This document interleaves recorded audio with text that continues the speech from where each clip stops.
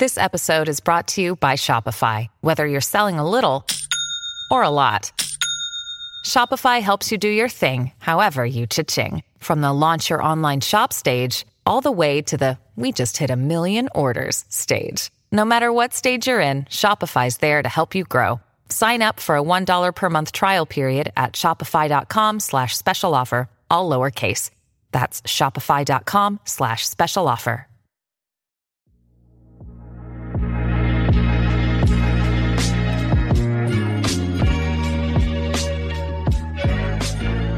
Welcome to Everyday Theology, where we don't tell you what to believe or why to believe it, but rather explore our Christian beliefs and why they matter for us in relation to God, to creation, and to others. My name is Aaron Ross.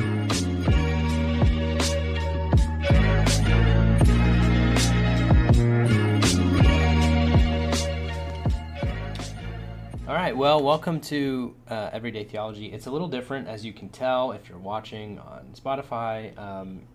I'm in person with a guest, which is the first time since pre-COVID, since moving to my new university and stealing an office that's not mine, to have someone in person with me. So I'm super excited to have Brandon Rickabaugh here. Brandon is an assistant professor of philosophy, right? Palm Beach Atlantic. He's up at my university now. He was giving a lecture last night and doing some teaching for us. And so we're going to talk some about that today, about what you talked about yesterday, which I think has a lot of fascinating implications, something that we talk about in the podcast quite often, really, but maybe in a different way. But before we get into that, Brandon, if you wouldn't mind kind of introducing yourself for our listeners, they get to know you a little bit. And Yeah, so thanks for having me. This is super exciting for me. So I did my PhD at Baylor in philosophy, and I had a fellowship where I did neuroscience for a year as well. I worked mostly on the nature of consciousness and what does that tell us about the nature of human persons. What can that tell us about how we know and interact with each other, how it is that we can know God. Yeah, and then super easy stuff to study. All the easy really, questions, my dissertation committee warned me. They're like, you're trying to get into something probably bigger than you can pull off. And then in the background for me is always this issue of spiritual formation. How is it that my philosophical work serves that? Right. So, I was in a room with a group of theologians one time, and they wanted to talk about the Trinity, and I started off by saying, I know we might want to, set up the parameters so none of us fall into heresies, but what if we started differently and just said, how do we approach this question with eyes to what kind of person is this going to make us, and how we ask it, and what question? Yeah, it's really funny you say that, because literally just, I guess the time that this podcast will release 2 podcasts ago, or 1 podcast, I don't know, maybe a couple podcasts ago, Chris Green and I were talking just about that. You can't talk about the Trinity without falling into heresy, so why are we trying to so deeply get there rather than recognizing what it means for us, right? So yes, yeah. And how is it forming me? I think sometimes we pick topics that might form us in a bad way, maybe. Yeah. Or even how we approach the discipline, always trying to find the whole, trying to find, where can I write a paper on this? Where's the problem that I can exploit? Which is funny, we're not even getting into the thing yet, but it's kind of funny that you say that, because immediately my mind went to, you can phrase this in 2 different ways and you'll get 2 different responses. You can say how, there's a sense and a space in which talking about God can actually form us poorly. Yes. And people would go, oh no, you can't do that. I mean, if you're talking about God, you're talking about Jesus, you're going to be formed well. But then if you say theology, if you talk about theology, you can be formed poorly or healthily. People are like, oh, of course. Yeah. Right? It's like if you use that word, it's fine. But if you talk about it in terms of God or Jesus, it's like, no, it's always going to be good for you. Yeah. Right? It's kind of one of those misnomers. I think people think about theology as this bad thing, or can easily delve into the bad thing. When just having a conversation about the Trinity, or trying to understand God, Spirit, Son, can actually form you in unhealthy. Oh yeah. Right? I don't want to say patriarchal, complementarian ways. A lot of minefields there, right? Oh yeah. Anything else? Life? I work as a fellow at the Martin Institute, which I love, and the Dallas Willard Center there. Mm. Our friend Mike Yeah. helps runs the Cultura initiative that I'm a fellow at, and they're all about spiritual formation and making knowledge of life with God publicly available. Yeah. That's I love my time there, and I also do work on philosophy of technology and how that interacts with theories of human persons, what it does, how it sneaks in lots of reductionist views that really impact culture and spiritual formation. And So you mean I'm more than how many likes I get on my Instagram? Is that? Yes. Yeah. Yes. Shock, but yeah. I know. Oh, gosh. Oh, I have a story about that, but we've got to move on, right? So today we're talking about disillusionment, right? You gave a lecture last night on kind of knowledge and disillusionment, kind of knowledge maybe as the fix to disillusionment. And I think we got to clarify. We'll clarify that here, but what brought you, before I ask you to kind of give an overview, what made you want to start thinking about how our culture is disillusioned? Like, was there kind of a genesis, or was there just kind of like you see this problem and you want to kind of talk about it? Like, what happened there? Yeah, I think that I'm finding now that I think every philosophical project that I go after is usually trying to figure out what's going inside of me. So what is consciousness? What is a person? What am I? What's stirring? What's stirring in me? And part of the Martin Institute, we had a group that gathered over the pandemic, the lockdown and everything, and we were just sort of trying to figure out, what's going on in us. And through talking with other fellows, it became apparent to me that probably is the best way to characterize what's going on. Yeah. Especially that time when we had these ideas about what would help us, what would keep us safe, what is it that we need to give more time to make things better, and almost all of those fell apart as we started to see them as untrustworthy, in the sense they couldn't carry the load we were trying to put on them. They have their rightful place, but the expectations we had on them were too bad, too big to carry, and they fell apart. And so that's why. Real quick, what kind of places? Like when you say the load that we were trying to put on them? I think political systems, politicians in particular, scientists, the relationship between the two of them, I think, was not at all even on many people's radar, that science can be politicized. So whichever way you think politically about how the lockdowns or just the overall approach to the pandemic was, I think it's pretty clear that science became something that was more malleable than people expected. Right. It's not as cut and dry, and it's not as depersonalized. Scientists are humans. They have similar sorts of issues that anybody else has in their vocation. Right. That sort of skew how they do things. Yep. And so we thought, well, science is going to save us, like we kind of think as a cultural myth, and in many ways it didn't. In terms of what we were asking to be saved from, it didn't help with our anxiety. Yeah. It didn't help with the breakdown of relationships. It didn't help with those sorts of things. But then another big one is the disillusionment in the church.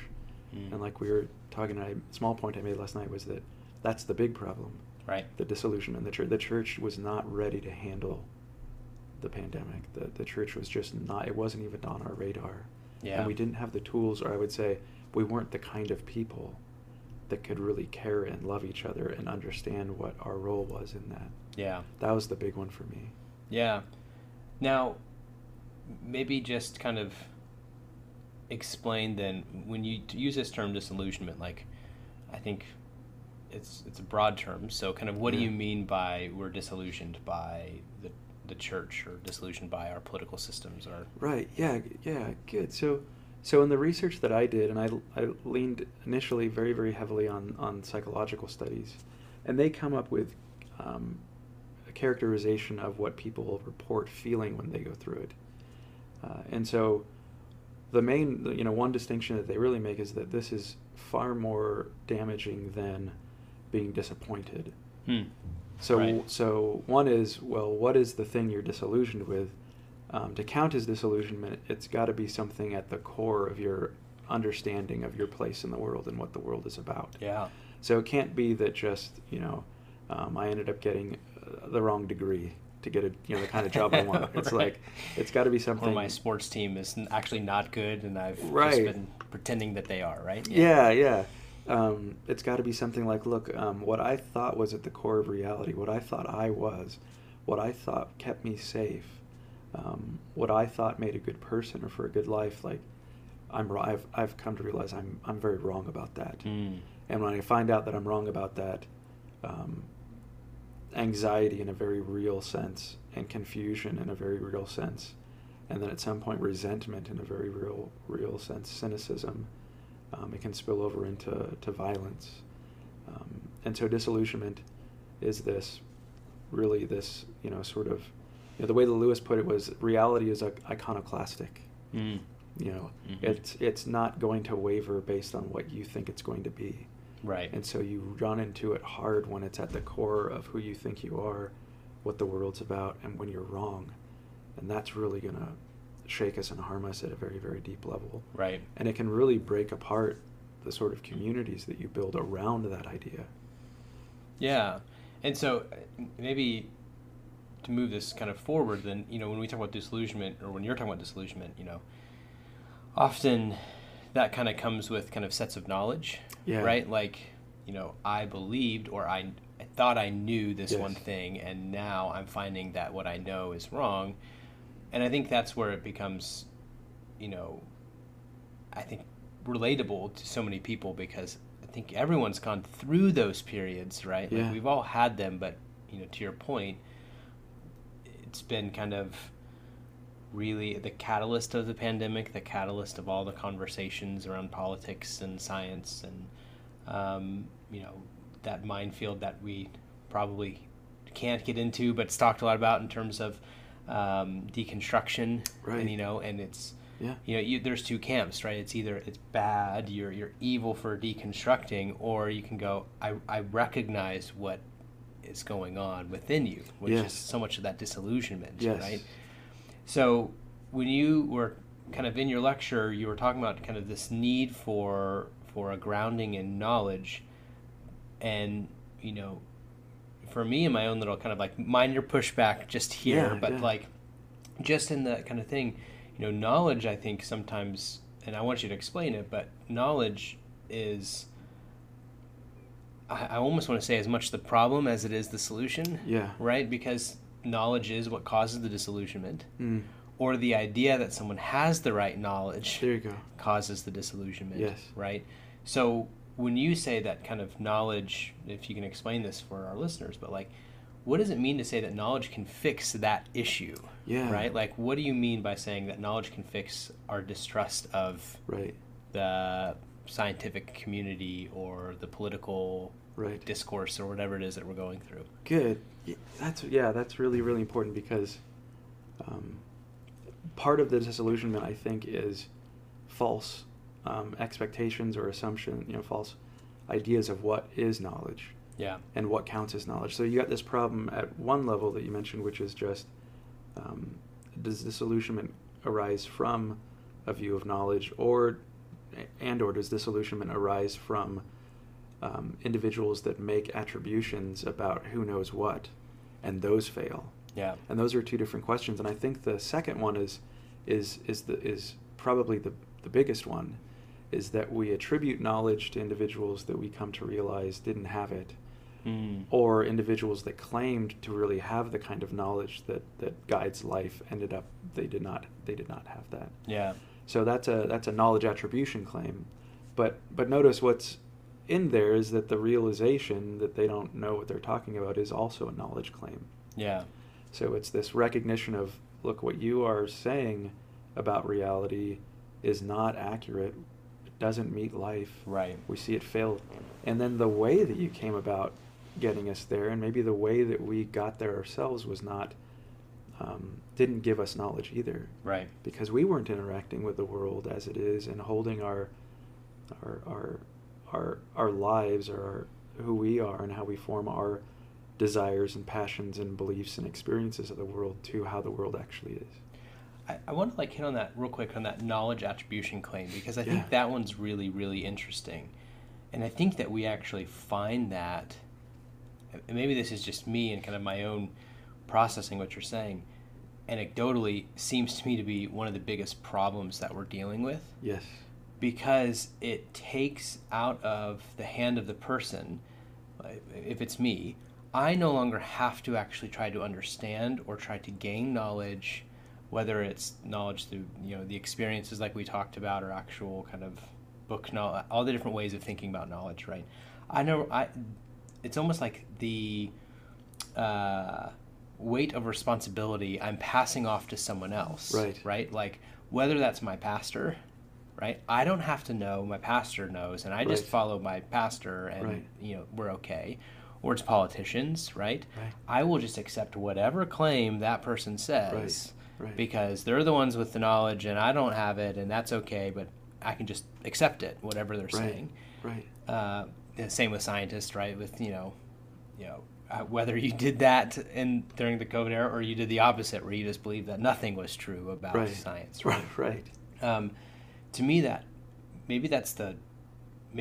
just personally, one of the most worrisome kind of understandings of knowledge. Yes.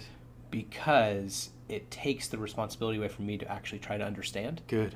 Right? Like to research, to understand, and I don't mean a Google research of like, let me find someone else who has a claim to knowledge, and I'll just accept that because that sounds better to me than the other one. Right? So when you say that, like, what is our way forward, right? Because that's a really tough thing for a lot of people, because they end up just saying, well, I'm just going to switch from that person to that person. Right.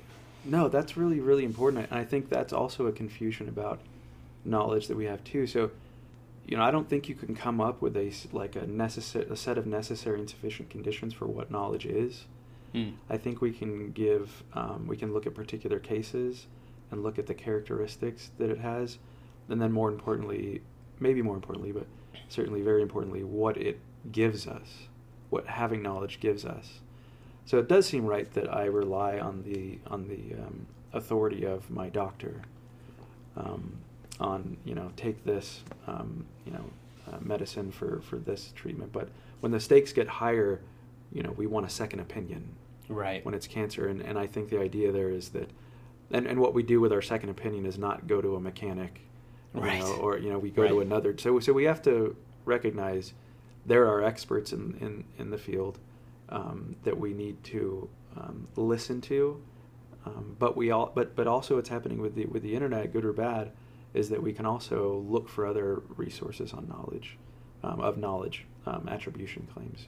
But I think we start with experts. We have to be really, really careful about who we think is an expert, right? We got to realize many pastors are no longer experts. Politicians are often not experts in what they're talking about. Scientists rather sometimes are not experts on what they're talking about either. When scientists start talking about how it is that we build a just society, or how we live a good life, or the ethical treatment of people during the pandemic, I just think they're not an expert on that. Right. So one is, well, where do we find the sources? And then two is, well, then is there a great passivity that comes from just saying, well, this I'm just going to believe what this person says. Yeah.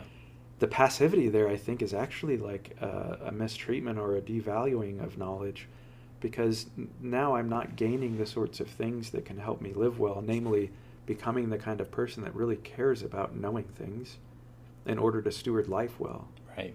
Like when you get married, you can read, or like I know you've got 6 is London 6 months, 9 months, almost 9. Almost 9 months. Yeah.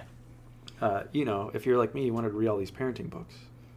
I'm bad at that. You're bad at yeah. My wife's much better at that than me. Well, because with the neuroscience, which I'm also like super disillusioned with, but I read this book, Brain Rules for Babies, and what I loved is that the neuroscientist that wrote it just said, hey, look, just about everything that you've read on this stuff is just not at all right or helpful. It's all stuff to buy. Yeah. Baby Mozart. And he's like, look, the neuroscience tells us, and common sense tells us too, that being with your baby, holding your baby, talking to your baby, relating to your baby, that is actually what will provide for its development and flourishing, neurologically even. So I think, okay, well, the neuroscientist is sticking within their field. They're also telling us that trust your sort of your own insights in your interaction with your children. You're going to come to know them that way. Yeah. And it's not passive. And then they're also very critical of individuals that have claimed to have knowledge about things. They were just selling products. Yeah. Marriage is another, disillusionment in marriage is a huge one, right? When divorce happens, people just become unsettled. Yeah. And often it's a failure of knowledge. I didn't really get to know myself. I really didn't get to know my spouse. Yeah. I didn't invest in understanding like what does stir in my heart that I use to react this way. So I want to broaden the notion of knowledge to include experience, or what philosophers can call knowledge by acquaintance, or interpersonal, or implicit, tacit knowledge. I think it's to extrapolate a little bit on kind of that beginning point. It's really fascinating when you start to. It's almost like using disillusionment to help recognize your need for knowledge, right? Versus having disillusionment be the thing to push you away from, right? And that's, I think you talked a little bit about that last night, right? Like there's different responses to disillusionment, right? And the best knowledge the best response is probably seeking knowledge, right? Not kind of pushing away. But it's interesting because, like you said with this neuroscientist here, that's something my wife and I talk a lot about in terms of kind of just anything with social media. Like you look at it, and maybe this is why I'm so bad at reading those books, because there's a distrust towards, the next person on social media who says, well, this thing, this tells us that if you do this with your baby, then this, and I've got a product to help, right? Like, or I've got a thing that you can buy, and it's going to fix that issue that, and my deep distrust of it is just always go, well, there's something for everything, right? Like, there's such a product for absolutely everything that, of course, their main motivation is this is how they support their way of living, right? This through this kind of selling of stuff. And if Kristen were on, she would know that anytime someone says some kind of claim, I'm weird, and I will like immediately jump to EBSCOhost, our kind of research database, and I'm going to be like, all right, let me see if I can find like 5 papers that describe that, just so I can have a grasp. Like, is that actually something, or is it nothing at all? And 95% of the time, it's nothing at all. Right. And the reality is, I think that what I do in kind of being weird and being trained in multiple degrees and all that kind of stuff is not really feasible for most Americans, right? Like most people in general, not even just Americans, because not everyone has access to that kind of information. It's different than just a Google search, and peer-reviewed journals can often be pretty expensive or paywalled in ways you can't get to. So my question for you then is, like, what is a way? Like, and I know that you care deeply about spiritual formation, and I think that's kind of ties into that to some degree, but like, especially for those who would claim to be followers of Christ, when we're hearing these claims on social, but whether it's about politics or instead of doing our pastors or whatever it might be, instead of doing that kind of knowledge attribution, I'm just picking that person, often because I like what they say, or what they say just is what I've wanted someone to say, right?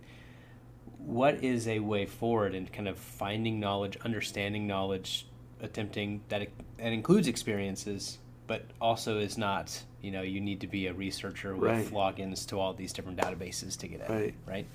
So I think community is one going to be the answer, and also I think part of the explanation as to why these things can become so complex, and they're formative too.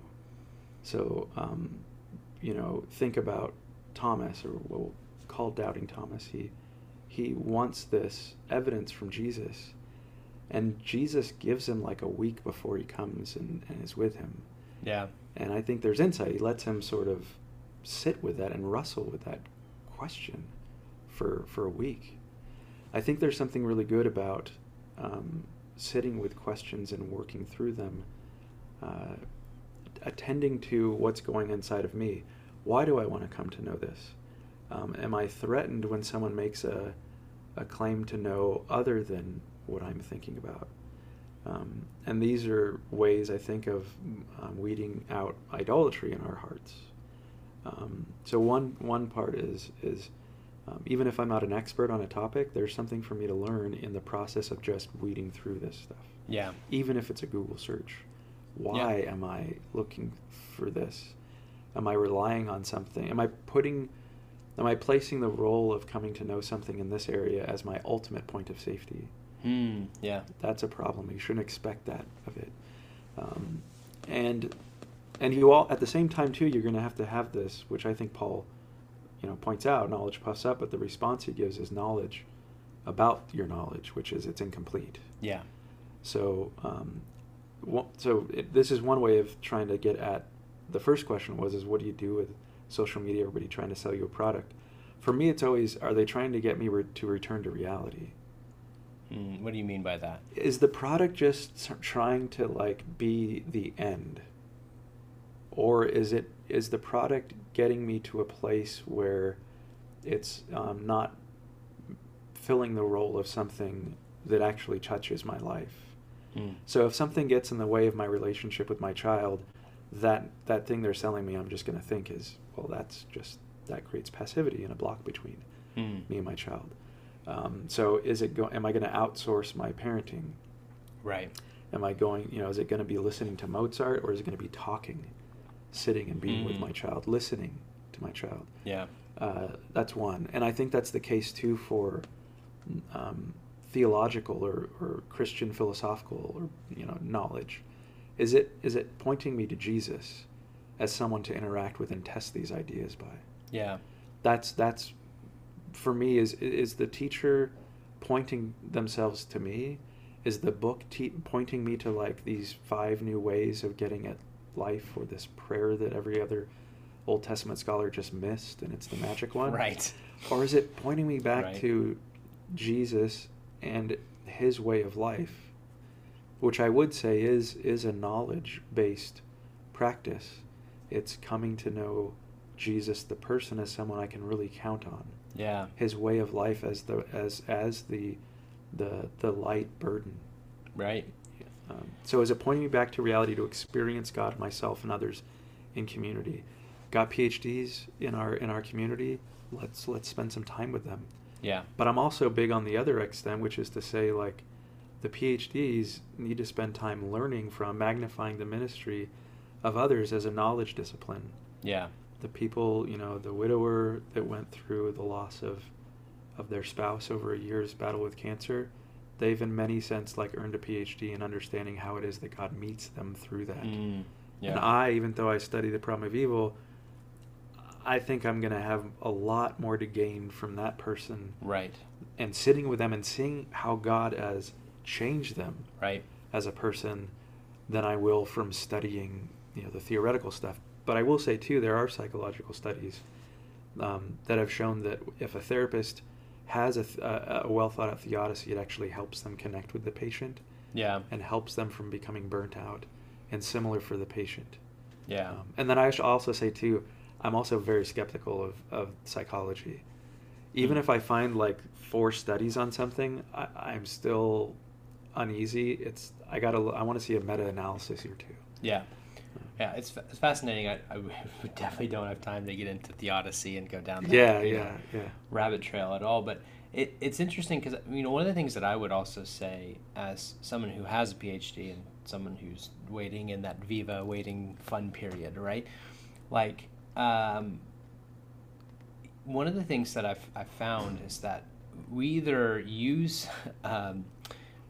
find people do that knowledge attribution claim just looking because they have doctor or PhD behind their name, as if all of a sudden they can speak into anything, right? Yeah. I think of, there's a very popular kind of social commentator, was a professor in Canada, every time, and he's huge now, right? And every time he talks about the Bible, I just start to cringe and I start to fall apart on the inside because I'm you are now using your space as an authority about something that you really don't know. Right. Right?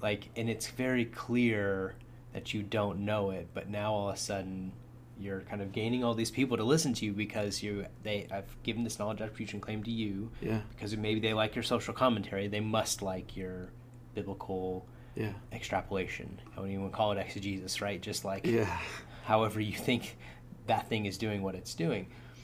And what's hard for me is I think a lot of times people don't recognize that just because someone has an education means that education says that they can speak into something. Right. Like to your point with dealing with the problem of evil, I used to teach my students all the time. I said there's kind of 3 responses that I can give to someone who has gone through something terrible. I can try to go through this like philosophical problem of evil. Right. Like what is it in this very esoteric like way of, can there be a God and can there be evil if that God is supposed to be good? Like going through these basic things. And I can go through a theological one, and I can try to create an account through scripture and try to give or I can recognize that they're going through pain and that they may not understand their own pain. Right. And I said, especially these students who are kind of training ministry, I'm like, I don't think someone going through pain cares very much about the philosophical and oftentimes don't care about the theological. Right. When they're sitting in their pain. Right. Like these aren't the right answers, and we can use our knowledge of one area very incorrectly. Oh, yes. In an area that seems like it can fit, but it's really kind of the square peg round hole reality. I think that's right. And I think that what we're talking about is the use of knowledge to correct our misunderstanding of someone's use of knowledge. Yeah. So, and again, these I think are character issues. Humility is a really important part of this. What I expect out of myself and others. So I get my PhD, and like the next month, people are treating me very differently. Or then I come out to PBA, and now I'm a assistant professor, and now, I'm getting invited to preach at churches. But I mean, am I much different than I was the year before? Right. Nah, but I just got some extra letters. Yeah. So that's a real responsibility to carry. And so when students ask me questions, I try to be really, really careful in answering them. And I'll just say, look, if you want me to answer as your professor, I'm just going to say that's not my area. I just can't. If you want to ask me as like a brother in Christ, I'll say, well, look, this is where I'm at on it. Yeah. But I'm not an expert on this. Right. And when I do talk about things from my expertise, I'm also careful to not talk about this is my view and I'm defending it. More so, well, here are the arguments that have led me to think about this. Now you try them on. Right. Right. So I think that that's a responsibility that anybody with any sort of authority that's wielded on a knowledge base, which I think all authority should be based on the kind of knowledge that you have, has to be really, really careful with. I like that, especially if we kind of move that again back to that kind of spiritual formation thing. Like here's a list of things, and here's the list of arguments. I mean, it's funny that you say that, right? Because I often, even in teaching at universities, often people ask, these big questions, is hell real? Yeah. And oftentimes my response is, well, there's 4 main ways to think about hell, and there's 4 different main theories, and let's talk about them, and strengths and weaknesses, and not that one's one that you can try on for yourself. Like I don't know if you want that, right? But what I mean by that is like there's a sense in which I think knowledge wielded properly, or knowledge engaged with properly, does 2 things. One, it opens people up to all the different ways as much as we can. Here are the different things to think about when you're thinking about this thing. But the second thing is, like you're talking about, it's this experiencing of that knowledge. I think last night you said it as kind of like the taste and see, right? Mm-hmm. Like the actually kind of testing out, or maybe the Pentecostal way of testing the spirits, right? Yeah. But what we've often lacked within the church is the humility of the space to actually say, you can test these things out. Yeah, yeah. And if we do actually trust God. Yes. And if God is actually the authority of knowledge, then I don't think he's afraid of us trying to figure it out by testing it out. Yes. I say my favorite theologians, my favorite ones, are not the ones that wrote their magnus opus or their dissertation and and they had this point of view, and then by the time that they died, they had that same point of view. They're never my favorite. In fact, they're often the ones that I find the most stale and that I don't want to engage with. My favorites are the ones that I can see throughout their entire life. Hey, they started with this perspective, and then I can see that they moved to this one. Yeah. And then I can see that they moved to this one. And they're trying to understand, it's actually one of the reasons why I like Origin so much, is because it looks like, as best we can from the information that we have on Origin, since most of his stuff was burnt, right? Like, that he really was just trying to explore. He was trying to understand by asking weird, different questions and trying to understand in a way of like, what is this thing? What is this relationality with God? What is God? Especially in light of what we understand of the person of Christ, right? Right. Who is that person? I think that Christianity actually allows us to be more in that camp than saying, you have to take this 10 things, right? One of the things that I appreciate about kind of the move towards the tradition that I'm now ordained in is that it is a more liturgical tradition, but it's more like, hey, are you good with the Nicene Creed? Great, I'm good with it. Great, that's all that matters. But now we can talk about what we think we mean when we talk about the Nicene Creed, right? Good. Like, there's actually space to go, what does it mean to say creator of all things seen and unseen? Right. Right? Versus saying, here's, the other tradition I came out of, which was, here are 16 fundamentals, and you have to believe them just this way, and it has to be just this way in order for you to be a part of our group. Right? There's a big difference in the understanding of kind of what are we talking about when we're talking about knowledge? Yes. We're talking about who God is. And I think God actually wants us to explore those things. Oh, yes. Because of Paul's statement. I can know some things, but I know them very incompletely. Yes. Right? Yes. And the other Paul, Paul Tillich, right? Like this idea that, the Reformation lost what it was supposed to be doing. Reformed and always reforming, right? It lost that, and it still has lost that, right? Like actually saying that this is incomplete. This isn't the right system. Right. For, full stop, it's a flawed system, so let's figure out. Or what he said in saying that, the human condition is that with one hand we can try to make the mirror clean, while the other hand is making it dirty. Right. Right? And it's our job to kind of figure out, where are we making it clean and where are we actually making it dirty? And we are working with flawed, dirty cloth, so it's going to be And we should expect that. Right. If we take formation seriously, then look, I'm starting at a place that's not where I want to end up. Yeah. Just like with the academic thing, like I really hope that what I'm doing right now is not my best work. Right. Which is a weird thing to say, because you always want to make it your best. Yeah. But that assumes then that I'm not going to grow, and I really hope I grow. So I hope what I'm doing right now is not my best work. Don't tell your editor that. But, right. But if I expect that I'm on this process of growth, and how I do my life flows out of my heart, then I'm going to have to own the fact, and in humility and accepting God's grace, that it's going to be a very imperfect project along the way. So the person that's impacted me the most is probably Dallas Willard. He mentored me for the last couple of years of his life, so as a person, but also his work. And what I loved about him is he just thought about himself starting a project that was just a continuation of a project that happened way earlier, that we've, in the history of the family of the church, that we've largely forgotten in the Protestant community. And it was always, hey, if you want to know if this stuff is true, go try it. Yeah. Or if you want to know if what I'm saying is true, go ask my wife. Yeah. Like it's, and so I think that and it was always, I'm not saying anything new. If I do say something new, I'm, point it out, because I'm very nervous then. Yeah. So I think that's also the way that I would approach creeds or the history of the church is, this is this movement, this family that God's been working through, building on, and I should take them seriously, like I would hope if I don't know my family, but my family warned me, but hopefully I would look at my grandfather in a similar way. Look, you've done life. Let me start with you. Right.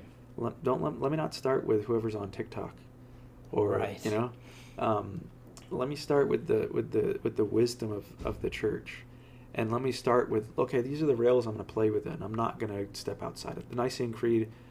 Let's just start there, and I'm not going to try to find how far I can push that until I understand more of it, right? And then we can get into, okay, well, what is really meant by Jesus being fully man and fully God? Right. I'm committed to that, but what is, let's work on the details. And I think with the point about Origen is really good, because there's this strong critique that Augustine, as brilliant as I think he is, and as much I've learned from him, was actually the sort of the beginning of a problem. Because the way that Christian philosophers did what they did before Augustine was, you only counted as a Christian philosopher if you were doing it within a community and being mentored by Christian people in the wisdom. And he's the first one that comes along that doesn't come out of that tradition. Yeah. He didn't get trained by a Christian philosophical community. And these communities were working out these issues in different ways, coming to slightly different conclusions, but they still had community with each other. Right. So they were gathered around Jesus, his essential teachings, and then they would work out things from there. But what their identity was found in was Jesus and what he's doing in the world. Yeah. And I think that's the thing we always go back to, and that's a knowable project. Dallas would always say, let's go and test it on how the world shows up for us. Yeah. And God, that's what God wants to do. That's what will form you. Yeah, it's maybe elevating again, and this is such a project, it's one of those kind of projects that I feel like is so important that it's constantly kind of coming back up again, and what by that I mean like the project of the Eucharist, especially for Protestant traditions, right? Evangelical, Pentecostal traditions, that we've lessened so deeply the power of the table of Christ, because we've just made it something to, we're just remembering who Jesus is. And I always, struggle with that, because I'm like, well, shouldn't you be doing that every day? Why do you need a little flat cracker and grape juice or wine, and I don't even get into the terrible little packets that people use, right? But like the Cheez-Its. The really I don't know, it just feels very diminishing to the actual body and blood of Christ, and we're like, here's this like really factory made terrible little wafer thing that's got no flavor, it's got nothing to it, and you're probably somewhat fermented grape juice because it's been in the box for years. But the actual project of the table of going, that's more than just remembering, and it's more than just a kind of an attitude of the grace of God within us. It's actually you and I at the table together with the grace of God. Right? And recognizing that whatever conversation we have today, we have some disagreements, but we're going to go to the table and we're going to actually partake together in the grace of God through the sacraments. And that's what matters. Then we can come back and go, okay, now let's argue a little bit more. Like, how are we different? Well, how are we thinking about this? Is there a better way, right? It grounds us in something that's not our differences, but rather our similarity, right? I love that, yeah. And notice the way Paul talks about that, too. It's very serious. Like, some of you are falling away because you've not taken this seriously. Yeah. You're approaching it in the wrong way. Right. And so I think that goes back to the formation. We've got our ideas about things, but look, if I treated you well, if I've not treated you well, I got to go and reconcile before I go to the table. Yeah. That's a big thing. Right. And so notice, it's just so much easier, and this is just human dilemma, it's so much easier to push things outside of our need to be transformed in the image of Christ. So if theology is a checklist of things that I may not even believe, I just have to say that I believe. Right. Or it's just a symbol that makes it the case that I don't have to take our relationship seriously when I go to the table. Yeah.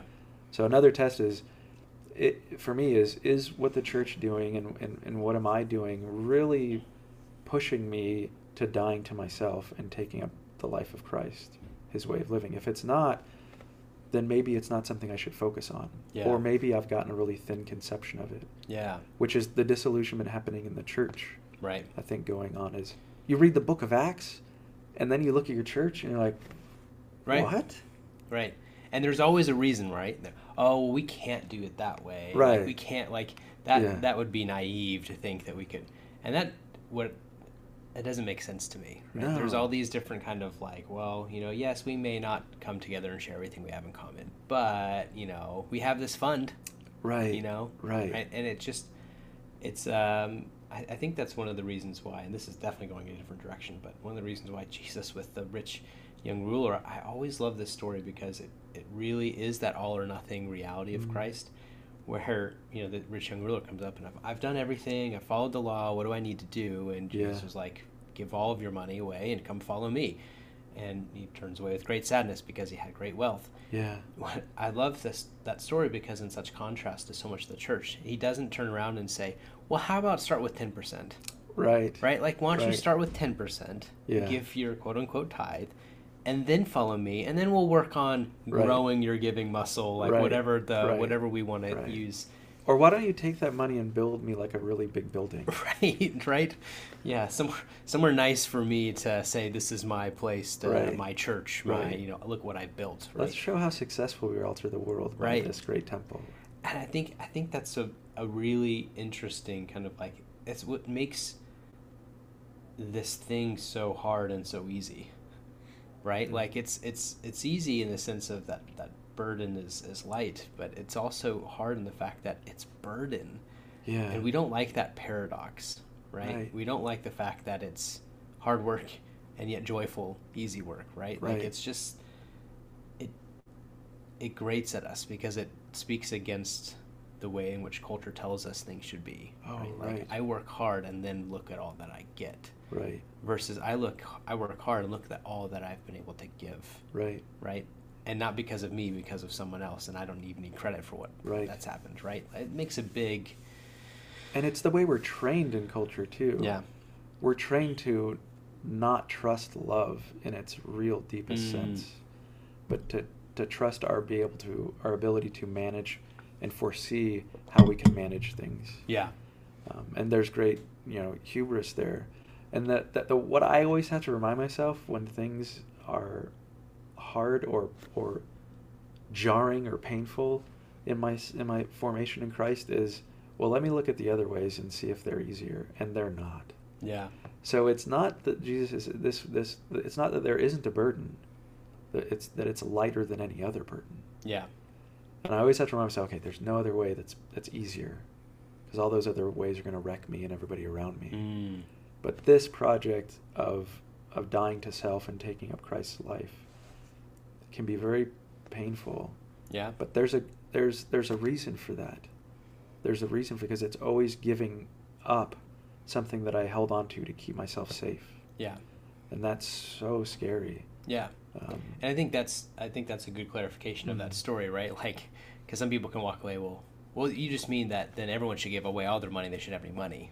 Then it's another work to earn. Exactly. Yeah, then it's just another check mark, right? Yes. But rather it's the thing that scares the rich young ruler the most. Yeah. To give up of himself. Right. So blessed are the poor. It's not go and give, because then apply it to blessed are those who mourn. Yeah. Well, what if there's nothing going on in my life right now where I've lost someone or something to mourn that? Do I go seek that out? Right. It's not a checklist of things. It's not a masochism that we have to follow, right? Yeah. It's here's the availability of God's kingdom. You're not excluded because you're poor. Right. Or because you are going through severe mourning. Right. Or doubt. Right. Right. We could get into so many different areas, and I would like to, but we actually have to get you over to teach some classes here soon. I'd rather do this in some ways. It's so fun. Hey, that's why I do it. Before I let you go, though, how can listeners kind of follow along with the work that you're doing? If they're interested in some of the stuff that you're talking about or that we've talked about, how can they kind of connect? Yeah, I'm really bad at that. Yeah, well, I've got a website that I've not updated well. It's just brandonrickabaugh.com. I'm on Twitter. Don't say anything on Twitter. I've got Instagram is more of what I do. I take pictures of what I'm reading or snippets of what I'm working on. But it's also a lot of my family and church stuff. But yeah, it's funny you say. I literally was talking to someone yesterday about my Twitter. They're like, I followed you on Twitter. And I'm like, you don't think you want to? All I use Twitter is to complain to companies when I need to complain about something, because it's the only way they'll listen. I can shoot an email about like, hey, I'm having this problem, and they never respond. But if I say something on Twitter, it's like, oh, that's good. Oh, we don't want you to have that, because it's such a public. Right. So you don't want to follow my Twitter. Okay. My last rant of like 20 tweets about American Airlines and all my cancellations and stuff are not going to be maybe entertaining, but commiserate. Yeah. Hopefully you don't have to deal with that today when you're flying back. Oh, I hope so. That's never fun. But Brandon, thanks so much for being with me, man. I enjoyed having you here, and hopefully we'll have you back soon. Thanks.